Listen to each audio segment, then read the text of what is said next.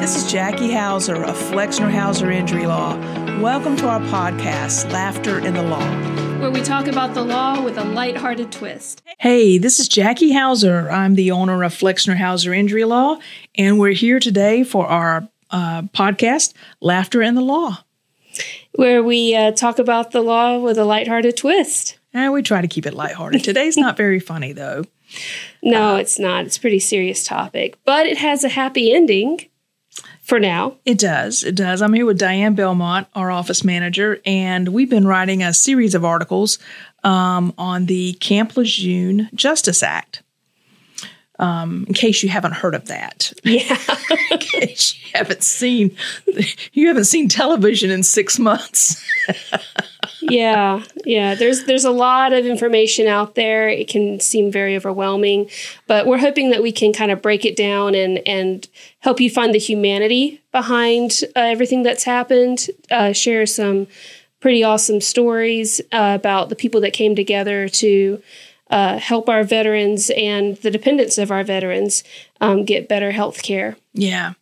And before we get too deep into this, we are only on audio today. We usually do audio and video, and we use a lot of the video snippets for our advertising. But right now, video is down. So that's probably not a bad thing because I have a face that was made for radio anyway.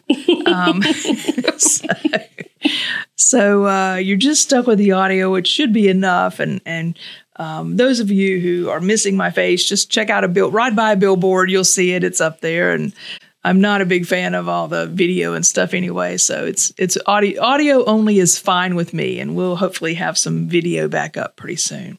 Yeah. But until then, let's dive right in to There's Something in the Water. Yeah, so this podcast is called There's Something in the Water, and it talks about the Camp Lejeune Justice Act, which is part of, it's not on its own, it's part of the overarching Honoring Our PACT, PACT Act of 2022, which, if you didn't know, is like the largest VA benefits and health care expansion in American history. I find that fascinating. I mean, that is absolutely significant. That is awesome. And it's even more awesome whenever you find out that it all originated because of one soldier.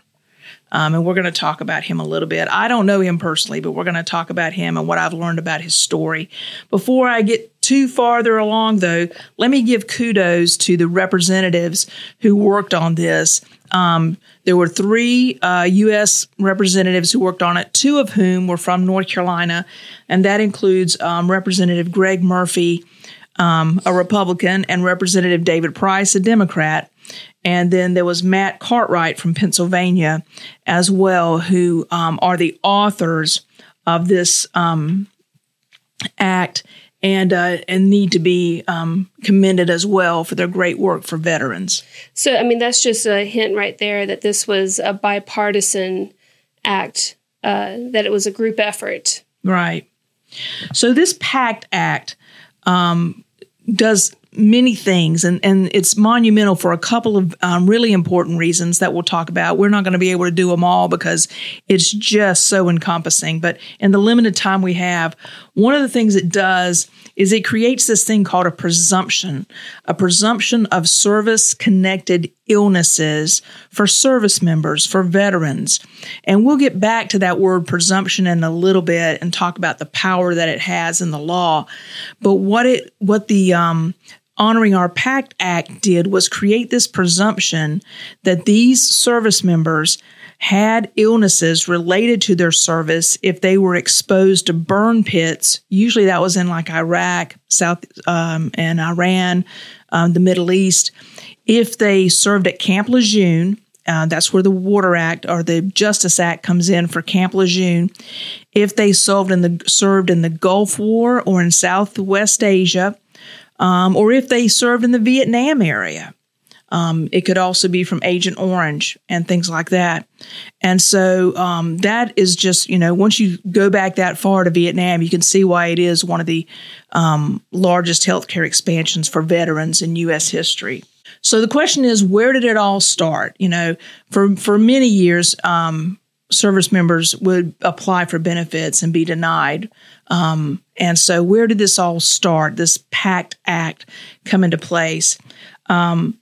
And the actual act even has a fuller name to it, and it honors the soldier whose family pursued it. His name was Heath Robinson, and it's called the Sergeant First Class Heath Robinson Honoring Our Promise to Address Comprehensive Toxics Act of 2022.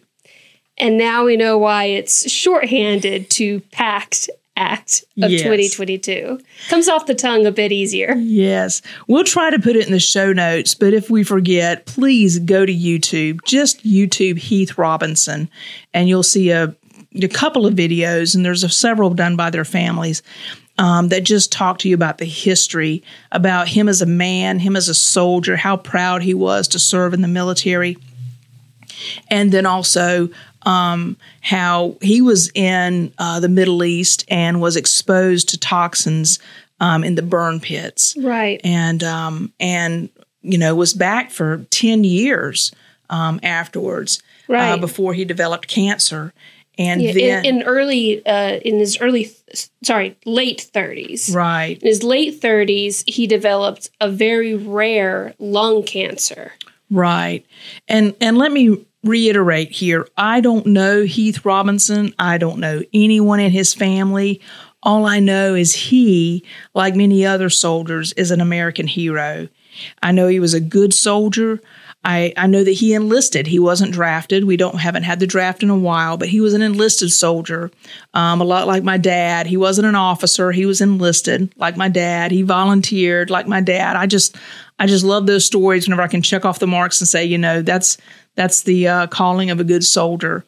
And so he served his country on multiple tours of duty, taking him far away from home, from his wife, and he had a little girl. And it was while he was serving in Iraq that he was exposed to these toxic chemicals in the burn pits. And then it wasn't until whenever he was back in his early to mid 30s where he was diagnosed with that cancer, that very rare cancer. And at his diagnosis, he was given I think weeks to live. Yeah, just a few weeks. Yeah. Well, because he's a soldier and because he's a fighter, he's definitely outlived the weeks that he had. He lived, I think, for approximately another 3 years. Yes, and that's where the late 30s comes in, because he was diagnosed around mid 30s, and then he passed away late 30s. But one thing that really stuck out to me when I was listening to their story was the VA denied them any help during this time. Right, exactly where I was going. So whenever he comes back and he's diagnosed, he served his country. He's now retired, considered a veteran, and he goes back to the VA and says, "Hey, I've developed this cancer that's very rare," and the VA just denied it and said, that there was no claim. Mm-hmm. So they denied basically that his exposure to these burn pits and these toxins would have contributed to his cancer diagnosis. And so because of that, he couldn't use his VA benefits for his health or for his, for his death. Yeah. They didn't cover his medical bills or anything. And he was fighting it. Even while he was fighting for his life, he was fighting for this to change, not just for him, but for other veterans like him. Right. And I just checked my notes just to make sure. Yeah, he passed away when he was 39. That's just, the older you are, the younger that is. And I'm telling you, that's a very young age to be passing away. So he passed away whenever he was 39. He left behind a wife. He left behind his parents and his siblings. He left behind his 6-year-old daughter. And he left behind a desire in his family to one day help those veterans like him who had been exposed to those burn pits and to those chemicals, and to one day get them the health care that they needed from the VA. Yeah. And this family, they grieved, and they grieved their loss, and I think they grieve it to this day, but I tell you what, that wasn't the end of his story. Yeah. This simple American family, not from money, not from notoriety, not from influence, just went out and got busy changing the law. Yeah. It's amazing what they did. So his family, his fellow veterans joined the fight. His friends joined the fight, and they led a crusade all the way from his front door all the way to Washington, D.C., and just lobbied and lobbied and lobbied for there to be changes to the VA law. So here's the two big things. We talked about that word presumption a little while ago. Presumption's a big word in the law. If the law presumes something, then you have to cross a hurdle to get over it. So if something is presumed against your case, I'm going to do a little aside here. We do personal injury here, and there's a presumption in the law that a child 7 and under, it's called the rule of sevens, and there's a presumption in the law that a child 7 and under cannot be found negligent. They just don't have the capacity. So if I wanted to find a child that was 7 or under negligent for some type of action that they did, I would have to cross a tremendous hurdle to prove that. So what happened here that's just one example of presumptions. There are many in the law. So what happened here, once this family lobbied and worked for years to get the government officials to take notice, and finally on both the Senate and the House of Representatives passed this act, there are two major paradigm shifts, and one is with that word presumption, where the rule is now, the presumption is that if you were exposed to these burn pits, and if you were deployed to the Middle East, if your health was compromised, then there's the presumption in the law that your health problems resulted from that. That's a total paradigm shift.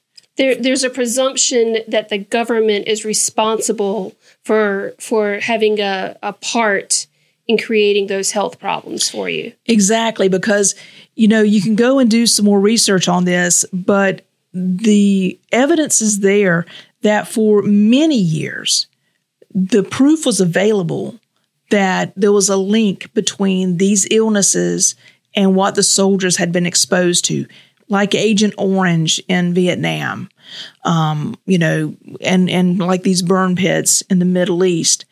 But the government had refused to accept those presumptions. And the VA would just deny the claim, or deny that it was related, or deny that there was, even any causal relationship. So that was a huge paradigm shift whenever this law says the presumption is now that if you have this illness and if you were in these locations or in this service at this time, the presumption is that your illness is related to your service. Huge. The second thing terminology that's really big is this terminology about sovereign immunity. Sovereign immunity. Yeah. I mean, I've heard of crown immunity. Same thing. Okay. Yeah. So in Britain, we adopted it from our forefathers over there in the Great Britain.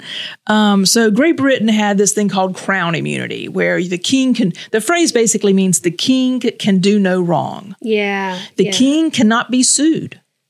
So we got rid of the king, but yet now our government can do no wrong. Right. So, even whenever my dad was in the military, and, back then, it's not as much today, at least in a lot of the state, and in a lot of the Air Force bases in the states that I've been to. But back in the day, whenever I was a little girl, you did everything on the base. And that included, there was a hospital, and there was medical care, and there were pediatricians, and there were gynecologists, and so if there was emergency rooms. So, I broke my thumb one time, and I went to the emergency room on base, and they set my thumb. And, you just didn't go to the outside hospital where the civilians went. And that's changed a lot since then, since many, many years ago, back in the dark ages. But also, if I would have gone and had my thumb set and they would have set it crooked, or there would have been something wrong with the growth plate or something like that. Or cut a nerve or something. Cut a nerve, done anything, cause an infection, whatever the case may be, then I could not have sued that doctor because he would have been protected by the sovereign immunity doctrine. He was protected by the government. That just blows my mind. Yeah. So, basically, the way that the government was, and still is, and we'll get to the exceptions here, but the government basically says we cannot commit a legal wrong. So therefore, we're going to be immune from any civil suit or any criminal prosecution in our courts. I mean, that's sovereign immunity. That is the law. Okay. So usually what happens, though, like let's say you trip on a sidewalk or fall in a pothole, Okay. and it's something that's maintained by the city. Mm-hmm. We'll just use this generically. I don't want to get a bunch of pothole calls because they're really hard cases to prosecute. But generally, potholes and tripping on sidewalks, the government still says we're immune. There's sovereign immunity. However, we're going to waive our immunity. We're gonna crack the curtain open just a little. We're going to purchase insurance and allow you to recover within the confines, within the limits of that insurance. So we're going to allow ourselves to be sued. Sometimes it's within a state agency, even not within the courts. There has to be some other type of, like with the state, you would have to pursue it within the industrial commission if you were pursuing a state pothole versus a city pothole. Right. But the government says we're going to allow you to sue us up to this limit of our coverage, and that's it. You're not going to be able to recover anymore. So we've at least cracked the curtain on sovereign immunity where you can recover if the city did some wrong or the town or whatever did some wrong. So within reason, they have waived that sovereign immunity for these smaller type of cases. Right. But there's been a paradigm shift in that even now with the PACT Act. Right? Because before the U.S. government, if you were in the military, you didn't sue the government for or the VA for failure to diagnose or failure to treat or failure to care for or to accept your claim. So example, the Robinson family, they try to get help from the VA. The VA denies their claim. They can't then sue the VA saying, hello, this is basically making me die earlier than I'm supposed to. Right. So that's why the PACT Act, which is very difficult to say, but the PACT Act of 2022 is such a massive win for those veterans because it disrupts that status quo. And the status quo of the government saying, hey, we're not responsible for subjecting you to toxins. And it forces the government to then acknowledge and improve the health care that's going to be available to those soldiers and those veterans for those specific circumstances. So those two things alone are so monumental. Once again, going back to just everyday ordinary Americans who have shifted the paradigm of American law, it's huge. Okay, but let's get specific here. How are they taking responsibility? How are they waiving their sovereign immunity? Because they're allowing these claims to go forward. And so the first thing they've done is they've allowed the presumption that you are going to have, that your illness is service-related. And then, so we're allowing the presumption, and then we're going to allow you to pursue the claim against the government versus denying it. Because generally, and I can't remember, I'm doing this off the top of my head. I should have checked the stats. But generally, I mean, it was minuscule, the number of claims that were allowed for these types of, you would make the claims, but I'm going to say less than 10%, and I think it's even less than 5% before this PACT Act were even allowed. And that doesn't even include the tremendous delay that took place. And probably the mountains of evidence you had to produce. Right. So this was history-making, bar none, history-making to those to stop that traditional red tape, bureaucracy of the U.S. government, making these things available to the service members, the veterans, the grieving widows and families, just because of their persistence and their fight and their never give up attitude. So this PACT Act is expanding health care, like provision of health care, but also expanding the VA benefits, but also is allowing family members to possibly sue for compensation, for the recompense. For the wrongful death. If they've lost a loved one, then they can recover for the wrongful death of their loved one. Oh, okay. But I'm assuming there's a time limit. There is a time limit, and we're going to get into that in part 2 because there's a lot more details. So basically, under this PACT Act, you think about that as a broad umbrella.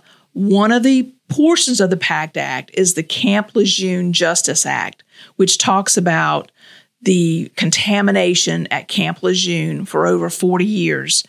And we're going to talk about how the PACT Act and that subpart for Camp Lejeune affects service members, families, civilians that lived and worked on the base, and all those persons who may have contracted illnesses as a result of their exposure to those contaminated wells. So the PACT Act is a good example of how loud, persistent, well-informed voices can influence your government to move from a harsh doctrine, or even no doctrine, no presumption, or a harsh doctrine like sovereign immunity, to accepting responsibility. I think that speaks volumes for our citizens being able to bring those things to the lawmakers, and I think it speaks volumes for our lawmakers in recognizing it. A lot of things, we all have a lot of things sometimes to gripe about with our government. We all can find something to gripe about, but this is where I think they got it right, my opinion. And we'll talk more about that. Let's do a part 2 and just talk specifically about the Camp Lejeune Justice Act. I think it is so inspirational that a unified voice brought about this change. It just goes to show that your voice does matter in things like this. And the other thing that I just think about is how excited I am to see what lies in store in the future. I mean, this has set a precedent, and we're in the middle of it right now. This past August of last year, so we're 1 year down and one more to go for any kind of lawsuits or anything like that are associated with PACT Act. More information coming in part 2.